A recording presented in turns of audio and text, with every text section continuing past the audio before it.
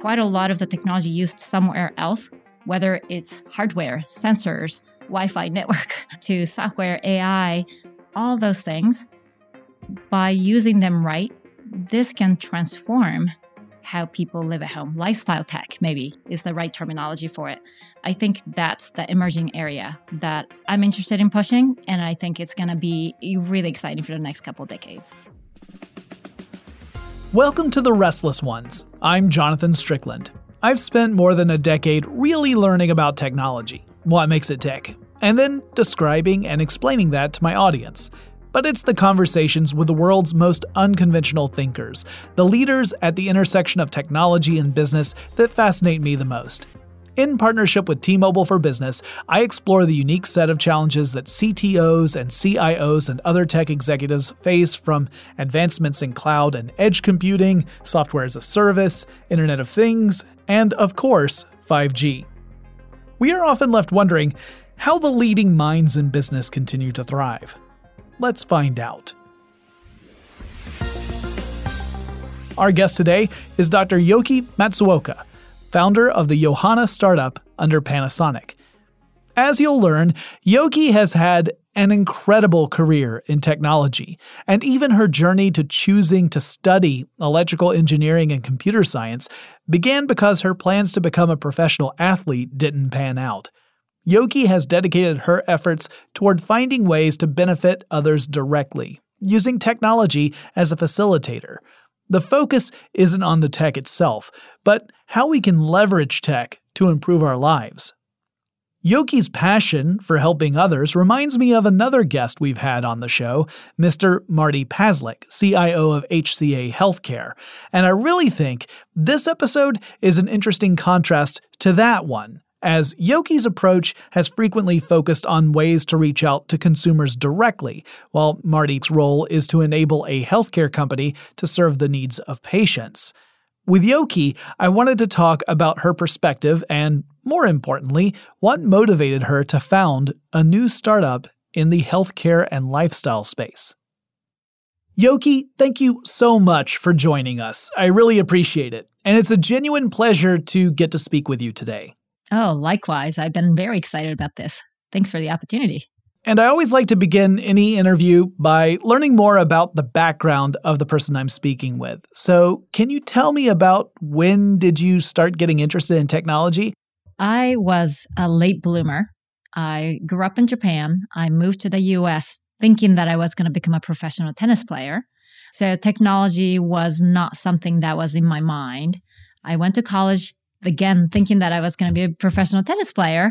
And when that didn't work out, I started to think about what else I can do. And that was almost the first time I really thought technology could be in my future. Oh, so you were literally at a crossroads. Can you talk about how you explored your different opportunities and what was it that had you gravitate toward electrical engineering and computer science? Yeah. So because all I knew in my life really was tennis, what I, realized is that, boy, if I want to do something interesting with my life that doesn't involve me playing tennis, what could it be? The first thing I thought about was a tennis buddy robot that I could play tennis with all my life. I started to read a little bit of research, and I realized that maybe I can build this. As I thought about getting into robotics from that angle, I explored different kinds of engineering. Luckily, I've always liked science and math, and I was very fortunate to really be able to pursue it further. But at the end of the day, around then when I was in college, electrical engineering was a little bit of the future. It felt like this was the thing that if I had the right knowledge, it would really push me forward. I'll also geek out a little bit. There's a thing called control theory, which was a lot of math, but I loved it. So I'm like, okay, whatever allows me to get deeper in control theory, I want to major in that. And then that's how I ended up doing electrical engineering. I think what I realized is that I love problem solving. I love looking at problems, and I never wanted to give up, and I wanted to continue to solve it. And then turns out the best way to go about it is to, do it through engineering. Well, can you talk a little bit about what your path was once your degree was complete? I mean, you went on to pursue postgraduate studies and earn a PhD. What happened along that pathway? Yeah. So when I was an undergraduate at Berkeley, I was fortunate enough to have professors who took me on to build robots. I learned a lot. I wanted to continue with robotics. So I applied to graduate schools thinking that, yes, I will keep going. I still want to build my tennis robot. That led me to MIT. That led me to a group led by Professor Rodney Burks, who was building a humanoid robot. So I thought, perfect, I want to be on that team. And I will make sure it has arms and hands and legs and it could play tennis. So that was really the beginning of my graduate school journey. I love that tennis has become a through line for this. That's fantastic. Then you went on and took a position as a professor, correct? So as I got into robotics, I've got fascinated with arms and hands, again, still connected to tennis. Then I, machined everything, all the parts. I built everything. And then I put, coding on top, and I put machine learning on top and AI and all of those things. Then I felt, why isn't it playing tennis with me yet? And it was nowhere near it. It could barely pick up objects in the lab. And I felt this huge disconnect in AI at that time. And I thought, okay, in order to get the robot to play tennis with me, I have to learn neuroscience, the human intelligence, because that's the only way I can create enough artificial intelligence to get the robot to do the right thing. So for the last half of my PhD, I ended up studying neuroscience. That's really, I would say, it was a turning point for me to be exposed to learning about people who had neurological disorders who couldn't move the way they wanted. They wanted to, but part of the brain wasn't working for them. And I thought, wait a second, I've been selfish. I've been trying to build this robot for myself. I could help those people who need it for just getting by every day. So that's why I retooled myself towards the end of my PhD and then a postdoc into Harvard to say, you know what? I'm dedicated to build technology to help people. What was it that led to you deciding to leave the world of academia and then to go into, the private sector? Yeah. So I was a professor for about a decade, but I realized that I was still far away from helping people. I was writing papers, I was graduating students, and I felt frustrated that distance that I felt. So I started to get tickled by the calling of the industrial side. How can I build something that's closer to those people, instead of contributing, pushing the envelope of science? It's not every day I get to speak with someone who was present when the famously secretive Google X got its start. So I wanted to find out more from Yoky about her views on emerging tech. Plus, I wanted to get her perspective on how different technologies can work together to create incredible outcomes. I was very lucky when I was a professor to get a call from, Google to say, hey, would you like to be one of the co-founders for this new concept, Google X? Google X was looking at 10 to 15 years down the road for something that's paradigm shifting, that's more hardware oriented, that can potentially give birth to some of the future of Google, aligning with what I've been thinking about, what I wanted to do, and then be closer to customers. I thought, this is it. I gotta ride this wave. It was just a perfect fit given my research background. Of course, now everybody knows what Google X has given birth to, to Waymo, the autonomous driving cars, to Verily, which is a medical technology company that's, still part of Alphabet. It's also giving birth to things like Google Brain, which really became core of many of the Google technology in an AI. So but it also was very important. And Astra Teller, who continues to run Google X, and I respect highly, he makes sure that a lot of projects fail. As a matter of fact, fail quick, and then try a lot of different things. There are lots of internal projects that had to be killed, but thanks to them being killed, there were a lot of good projects that were also born too. So that was really the idea of Google X. Yeah, and it's something that you actually saw carried out through Google as a whole. I mean, on the tech journalism side, there's this perception that Google releases a lot of products, and then some of those a few years down the line might get retired. So in your experience there, was that something that was really formative, this idea of trying things quickly and finding things that work and really exploring different possibilities? Yeah, I think there are two things, right? That I would say failure is the only way to learn sometimes. So failing quick and learn and get the essence out of it so that all the, the future success can come. And then there's this other part, which is that Google has a culture a very bottom up. They hire incredibly intelligent people and then they let them be creative. So there are a lot of bottom up projects even outside of Google X. Yeah. And I get the feeling it's a place that was founded by engineers and still has very much an engineering spirit behind the development side.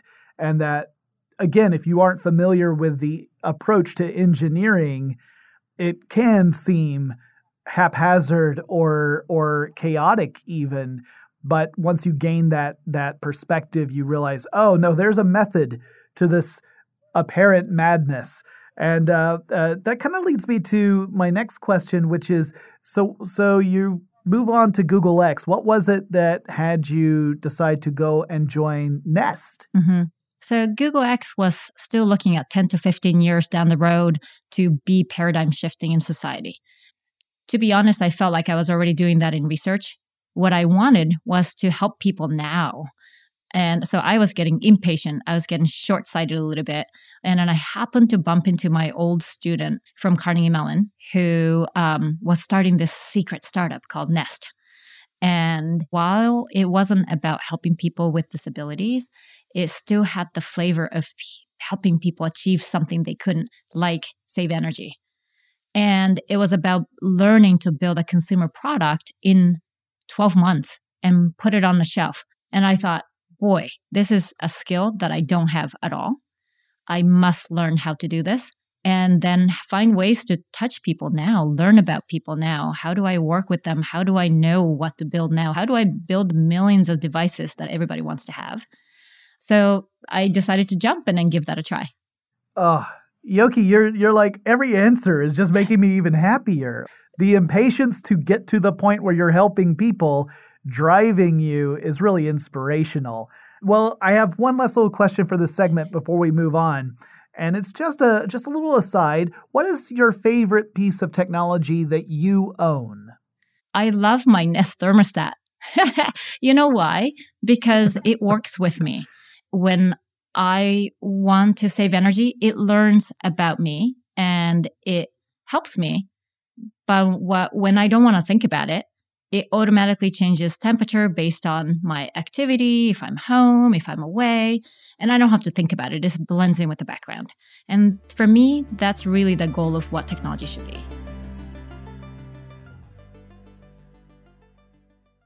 At T-Mobile for Business, unconventional thinking means we see things differently, so you can focus on what matters most. Where some see another small town, we see businesses in need of connectivity. So we built the largest 5G network to cover cities, towns, and the most interstate miles in between. Where some see a caller in a queue, we see an opportunity for our experts to provide solutions without transfers. Where some see another virtual meeting, we see 5G enabling wireless, real-time translations almost anywhere you do business. Our unique approach built America's largest, fastest 5G network and also delivers exceptional customer support and 5G included in every plan. So you get it all without trade-offs. Unconventional thinking is better for business. T-Mobile for Business. Fastest 5G based on average overall combined 5G speeds according to OpenSignal Awards USA. 5G user experience report October 2021. See 5G device coverage and access details at T-Mobile.com.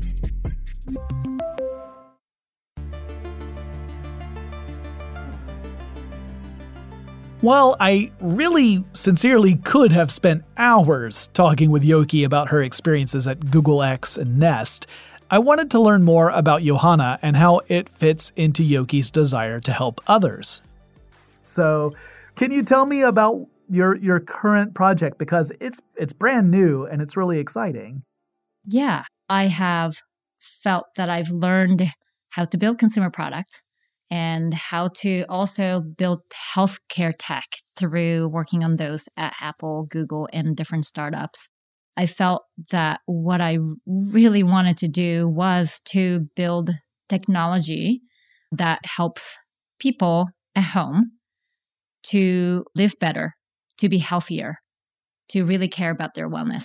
And I built this company called Yohana, which is a wellness company that is focused on helping family find more balance, prioritize well-being, and be more present for each other. When you think about the first offering that we just announced, it's called a Yohana membership. a personal assistant service designed specifically for busy families. So it is a tool that is a combination of an app to a real person on the background who's assisted by smart tools, data, and also have researchers and pros in the background. It is really a hybrid of real people's intelligence and then the artificial intelligence of machines together to help people's daily lives. So this, in a way, is kind of like that concept we were just talking about with the Nest thermostat, but with a much broader scope of looking at various needs that the average family might encounter. That's right. So I'm a mother of 4 kids. I have parents who are getting older. I'm the only child. So there's a lot of family-related responsibilities that, follow me. I also want to be a good mom. I want to be with my kids, and I want to be a good daughter, and I want to be a good wife too. So all of that together, while I had my career, I had my mission to really want to, to deliver technology for others to also be able to live happier and healthier lives. Technology hasn't been there to really help people. When you look at those gaming technology or autonomous driving car technology, it's mind-blowing, right? Some of the advances that's been made recently is amazing. But then when you look at people's home after they work on all this amazing thing during the day at a company, and then when they go home, the home life is still clunky. And then it's like the daily things that pile up was never taken care of. Ways to stay healthy? Well, you have to do everything manual. You have to figure out what to eat. You have to sleep on your own a little bit better. You had to exercise. It felt like it wasn't really pushing people to look out for themselves in a right way using technology. This is absolutely fascinating to me. You can look at certain areas of tech where you see light years of advancement over the last decade, and other areas which maybe it's one of those where it wasn't seen as like a big engineering challenge, so there wasn't a lot of attention devoted to it, or maybe companies just had not hit upon that as being a possible market to develop. It's kind of languished in the background. And the thought of having a technology company really focusing on ways to streamline lives, to do what tech has always promised to do. The promise of tech, I think, ever since really the 1950s, was that technology was going to take over a lot of the tasks that we find repetitive, that are time-consuming, that keep us from the stuff we really love to do. But we've also seen a lot of technology not actually solve those problems. We just end up doing more of the stuff we didn't want to do in the first place. Yes. So in a way, technology needs change as the society changed. The societal pressure changed, all different things happened. And in 1950s, actually, the reason why I'm partnering with Panasonic is because Panasonic was one of the frontiers of a company that built technology that eased the chores at home. Washing machine, dryer, dishwashers, name it. Panasonic, has owned them and then made it better than anybody else for a long time. That's because their founder was really focused on that. He was this incredibly mission-driven guy. Started a company, I think, 1918. In 1950s, as he was building washer and dryer, he said, hey, I'm doing this to free women so that they have time to do something they want to do, like read a book. Of course, that might be a little bit offensive to say these days, but that was the status of the world around the 1950s. And we all benefited from those automated, task-specific technology very much. I can't imagine living without a dishwasher now. But now we live in a world where those task-specific things are assisted by technology. And we try to take on a lot more in this world now. And I think we're all also getting mission driven and we want to contribute to society. How do we even balance all of this has, become quite a lot of what people are thinking about. On top of all of that, pandemic happened. I think that pandemic has also highlighted some of the issues that were brewing in the background. The pandemic of its own was that home and work could not be balanced anymore. Home and work blended in. For me, 4 kids were doing Zoom at home. I was doing Zoom meetings at home, and we were all in the same space. That's when I thought, okay, all the things that has been a problem, that has been amplified in this time. Is it just me? Did I go insane? But millions of people out there were feeling the same thing. Women, men, just things were falling apart. Now women have quit their job, not by choice, because they had to drop something and they couldn't drop family, so they dropped work. And technology has to be there to rescue all of us somehow. Well, to that point, can you tell us a little bit about some of the technologies that you're bringing to bear on this problem in the near future, and maybe even some ideas about tech that might play a larger role further down the line? Where I love to go is a grandiose vision of putting hardware, software, AI, humans all together in an end-to-end format to help people in daily lives, but especially things like elderly care. There are a lot of places where we need to feel close to the family and then care for family in a very different way from before. So where do we start? We start tackling on your to-do list. And when we look at the family to-do list, there are lots of different things. I put them in 3 buckets. The first bucket is things that just keep piling up.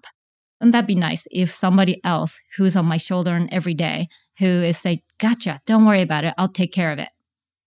That's something that we're starting to do. So that's one type of to-dos, mundane tasks.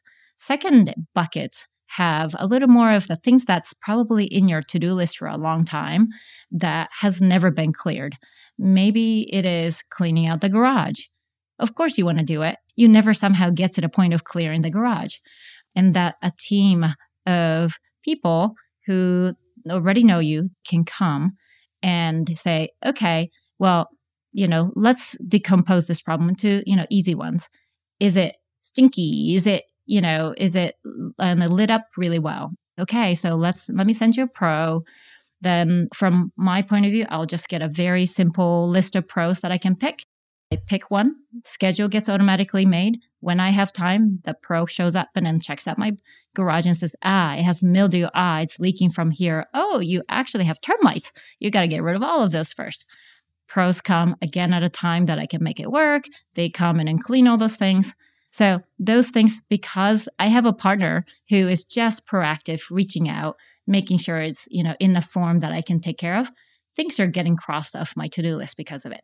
So that's sort of the second bucket of things that we can take care of. But lastly, and most importantly, we are a well-being wellness company.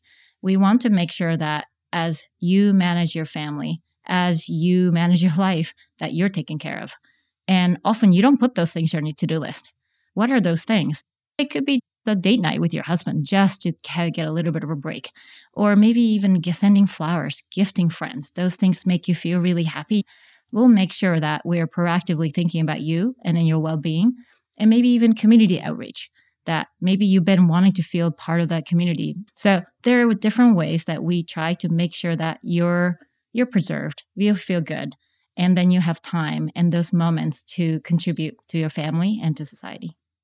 So I imagine in order to get that level of understanding, you're depending both upon the human beings who are working on behalf of these subscribers, as well as probably some data analysis and machine learning to start to anticipate things before they even become to the level of a problem so that you can address it and it never even takes up that mind space that just weighs down on people day after day. Is that more or less where you're kind of aiming at with this adventure? Yeah. So let me tell you a little bit about what this product will feel like when you become a subscription member.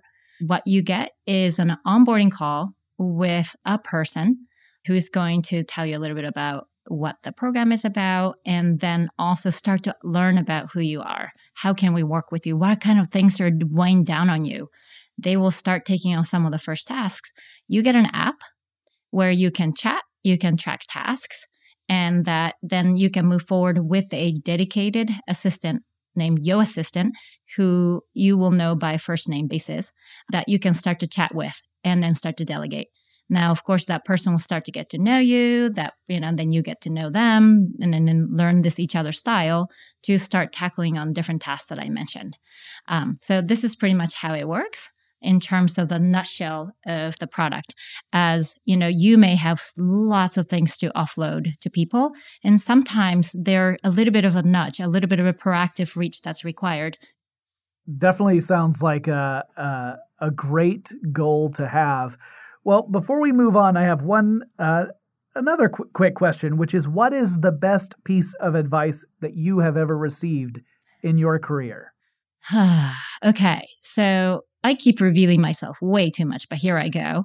I'm an introvert. I'm, often not super confident by myself sometimes. And so when I was younger, I used to pretend to be dumb because I wanted to be accepted as a girl. When I was at MIT in grad school, I used to wear the "Hello, my name is" sign that, you put as a sticker sometimes. And I used to say, "Hello, my name is," and I put "Airhead." This is second year in grad school at MIT, one of the most amazing institutions in the world.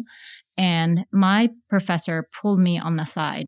"Yoky, I need to give you an advice because you wouldn't go any further unless you change right now." And he said, "Snap out. You're not an airhead. You're at MIT. Everybody already sees through you. So stop it." I was probably like 23 years old. It took that long for me to try to stop pretending, trying to actually hide behind something. And that was one of the best advices that I've ever gotten. Since then, I have been trying. I have been also a little bit more vulnerable. I've been showing when I fail a little bit more. That was something that I was scared to do too. As long as I knew that, I pretended to not face it, I didn't have to. I could say, "I didn't try, so no big deal." But now suddenly I started trying. That the consequence was really scary. But at the same time, the world suddenly opened up, and that was by far the best advice I've gotten. What a fantastic story. I love that answer. Well, let's talk a bit about emerging technology, something that you've been around for quite some time. You've seen tons of different projects that are all dedicated around technologies that are either emerging or maturing. Which ones do you feel have the potential to provide the largest benefit in the fairly near future? Even though I'm a technologist, I don't think technology first. The way I think about it is there's no technology around to help me as a mom, help me as a family member, help me as a daughter to be better for my aging family and parents. I think that's going to be the low-hanging fruits. Quite a lot of the technology used somewhere else, whether it's hardware, sensors, Wi-Fi network, to software, AI, all those things, by using them right, this can transform how people live at home. Lifestyle tech, maybe, is the right terminology for it. I think that's the emerging area that I'm interested in pushing, and I think it's going to be really exciting for the next couple of decades. I think what you're talking about, where we have these various independent disciplines of technology starting to converge in specific areas. And if we see that converge in, say, the lifestyle space, I have a feeling like it'll seem maybe 5 years down the road, I'll look back at this and think I was just on the precipice of living in the future. Just as I felt when smartphones started to become a thing, that now I had a computer in my hand that could fit in my pocket and I lived in the future. Yeah. And let me even add one more thing. Like I can make it kind of more concrete. How we get older and how we live after retirement, let's say, and how we die. This all need to change. And then the technology, what I'm calling lifestyle tech, should be able to detect as you age, predict to make things a little bit better, maybe have the right medication to start earlier to really live your life in a better way.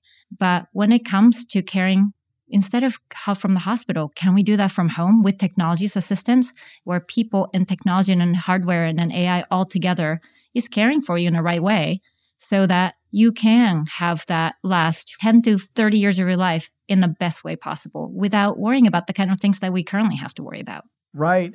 Being able to lean on technology to give people independence and allow them that sense of agency and dignity, I think that's a really worthy goal to strive for.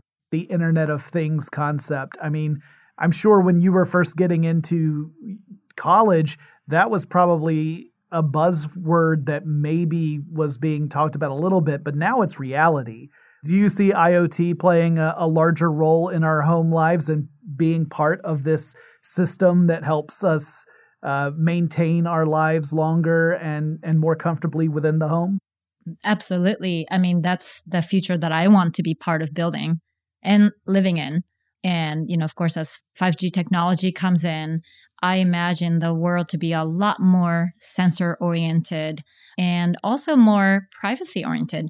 We are able to do those things as the network gets faster and as the technology gets more enabled. We can have edge computing, things that can stay within your home so that it doesn't have to travel across for security reasons. I think those things are within our reach now. From the healthcare perspective, it shouldn't be those instant when you happen to be in a doctor and then you happen to be reporting to a doctor about what's wrong. But it should be that all the data of your daily life, really that's the predictor of how you're going to be, what you might, feel bad about moving forward, what kind of illness you might get. Those information should be available to yourself. And then you should be, deciding whether you want to share that for, some value benefits that you might get. But all those choices, all those possibilities are coming because of the technology moving forward. And it's exciting to see that all those technologies, even though they are in different disciplines, are all maturing so quickly that we're lucky that it's converging at this point.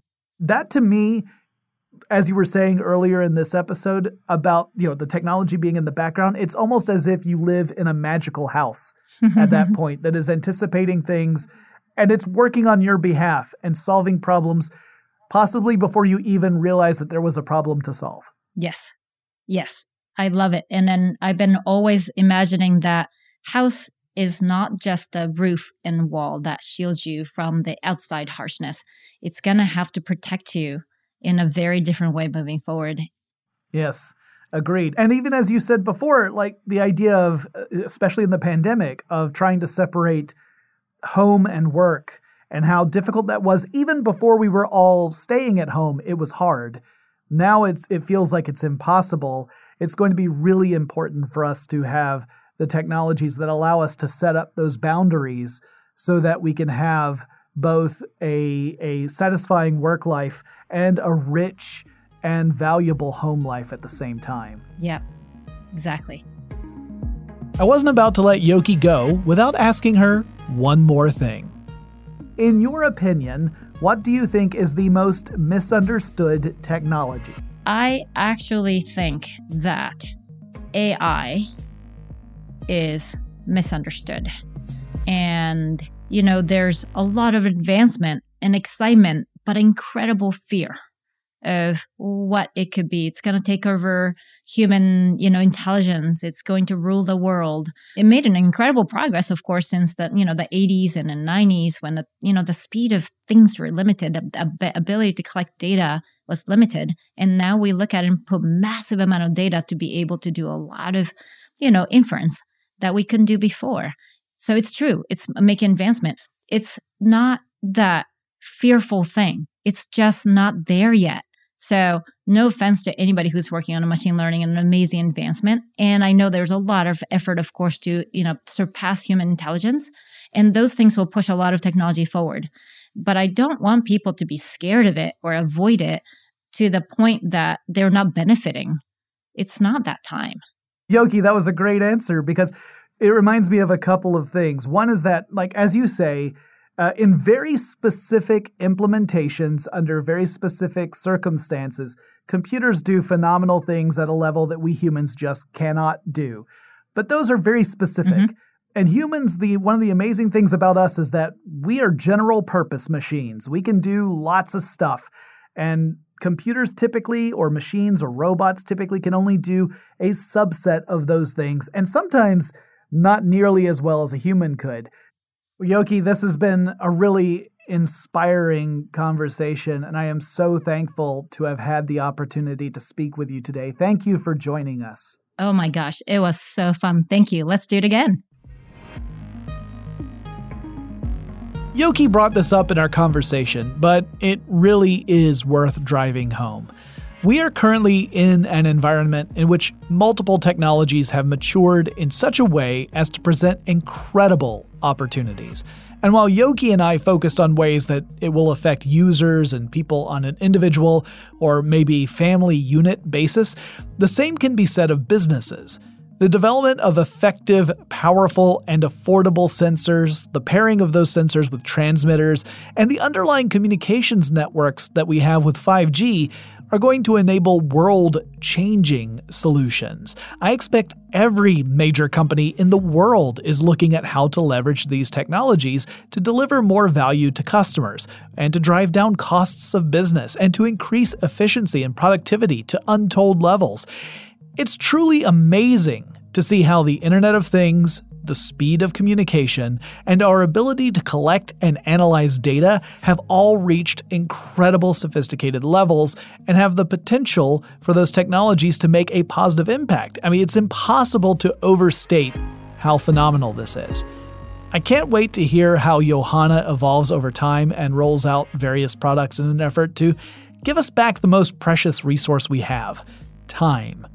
Please be sure to come back and listen as we talk with more leaders in the tech space to get their insight on future episodes of The Restless Ones. I'm Jonathan Strickland.